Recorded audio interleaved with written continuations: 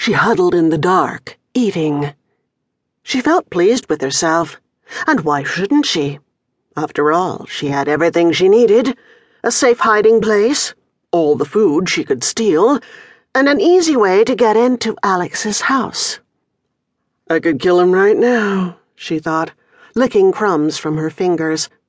I could get into the house right now and kill them in their beds.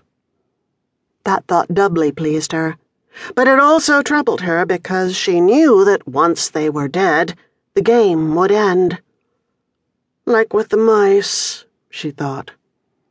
She remembered setting out crumbs for them and then waiting, holding perfectly still for hours, waiting for them to come out of hiding, to test the air with their tiny pink noses, and finally to creep closer, close enough for her to snatch. First one, and then another, 3 in all. But after she'd caught 3, the little game had been over. Although it had given her the idea for the real game. She smiled now, remembering snipping off their heads with the hedge clippers and putting them on the seat of the car. She wondered if the 3 of them had gotten the joke. 3 blind mice. See how they run, she thought. She stretched out her legs on the floor and leaned back against the wall. They all ran after the farmer's wife, she sang softly in the dark, who cut off their heads with a carving knife. She put her hand over her mouth to stifle a laugh. But he mustn't die too soon, she thought.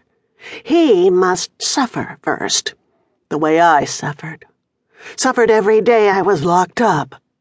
Every day for 2 years thinking about my son. 2 years of trying to get out.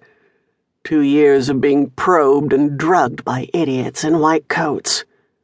2 years? Or was it 4? No matter. Now is what matters.